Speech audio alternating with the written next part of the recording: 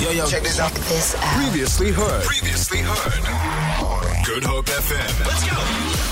Today we're talking about how hearing loss affects your mental health. Now, in 2017, the Hearing Health Foundation in the United States noted that hearing loss can increase an individual's risk of developing mental illness, including depression, anxiety, and dementia. To weigh in on this, we've welcomed an audiologist at the Ear Institute in Belleville to tell us more about it. Charnae Dowries, welcome to Good Hope FM.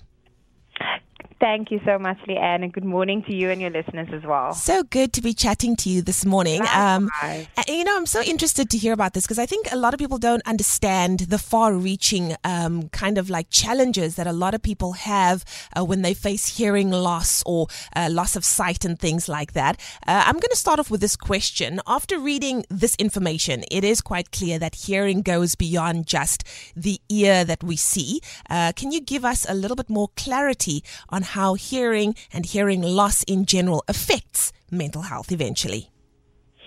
Okay, thank you for your question, Leigh-Anne. I think the first point is just to break it down into what the ear consists of. So here we've got three main parts of the ear.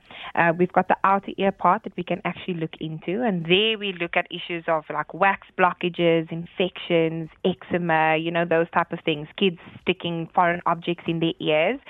And the sound would basically go into that outer ear and be transported through the eardrum and the little bones. And that forms part of our middle part of the ear.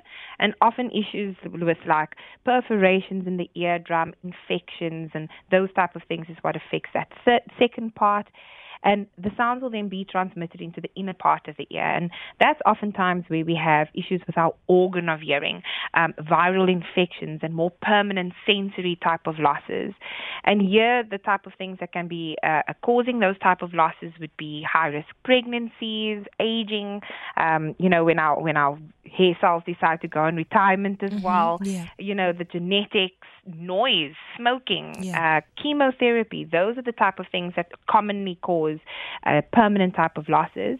And I think it's also important here to mention that you get individuals who present with like normal hearing when we test them, but will still come in and say, I really struggle to hear or to listen in the presence of noise or difficult type of situations.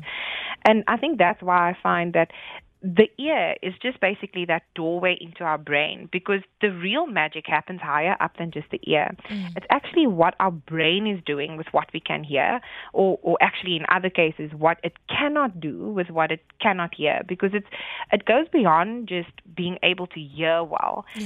It's about overall well-being, and the fact that healthy living is healthy hearing and well-hearing is so important for well-being as well. Sure.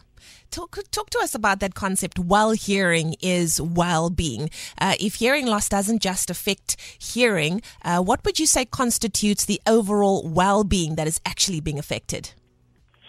Well, in this context, Leigh-Anne, I'd say it's basically separated into three main parts. We've got that social-emotional part of well-being, the physical part, and more interestingly here for today is that cognitive part, which we alluded to in the introduction. And I mean, research is showing us that people with hearing loss are at a much higher risk of developing quite significant cognitive problems at an older age. And one of the biggest effects here is actually fatigue. That somebody with a hearing loss or difficulty with hearing has to work so much harder to actually understand what somebody else is saying. I mean, usually, like let's say it's a mild loss or early stages, it would maybe just be a simple misunderstanding, and you'd have that patient asking, sorry, come again? Oh, I didn't hear you, just say again for me. And maybe that will help. But let's say it's in a more difficult type of situation, or the hearing loss is more severe. There, a lot more effort is actually needed to understand what is being said. And the more effort that is required, the more fatigue that is being resulted in, the more tired you're going to be. And there we can actually distinguish between three different types of fatigue as well.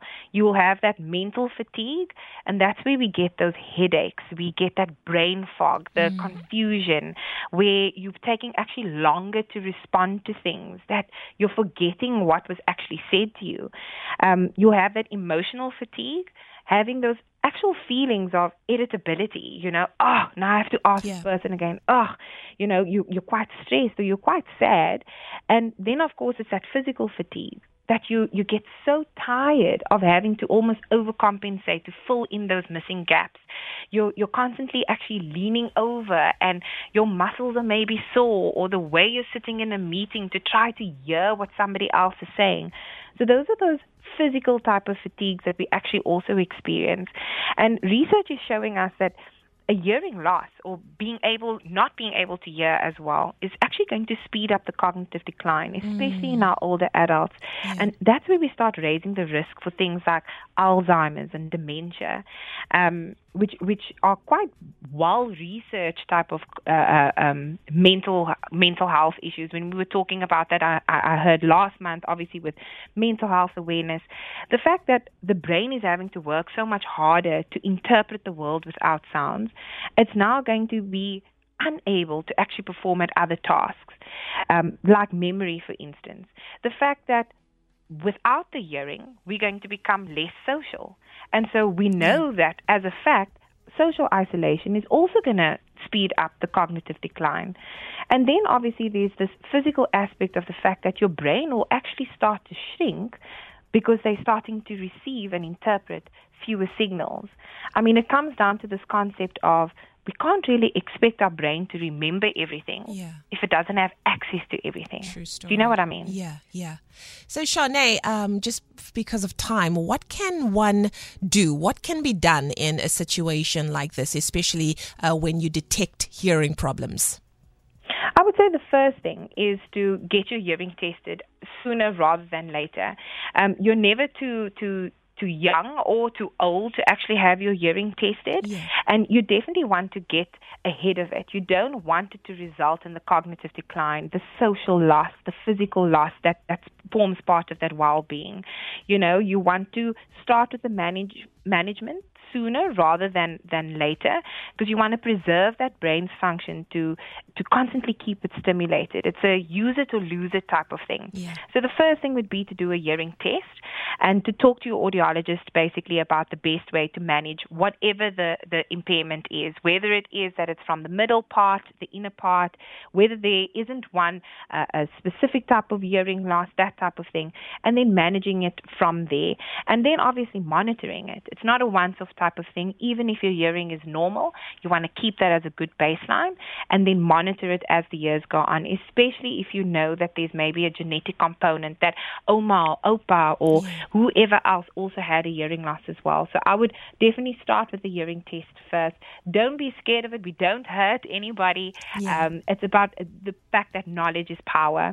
And at the Ear Institute, I mean, we've got 27 branches countrywide and in Namibia.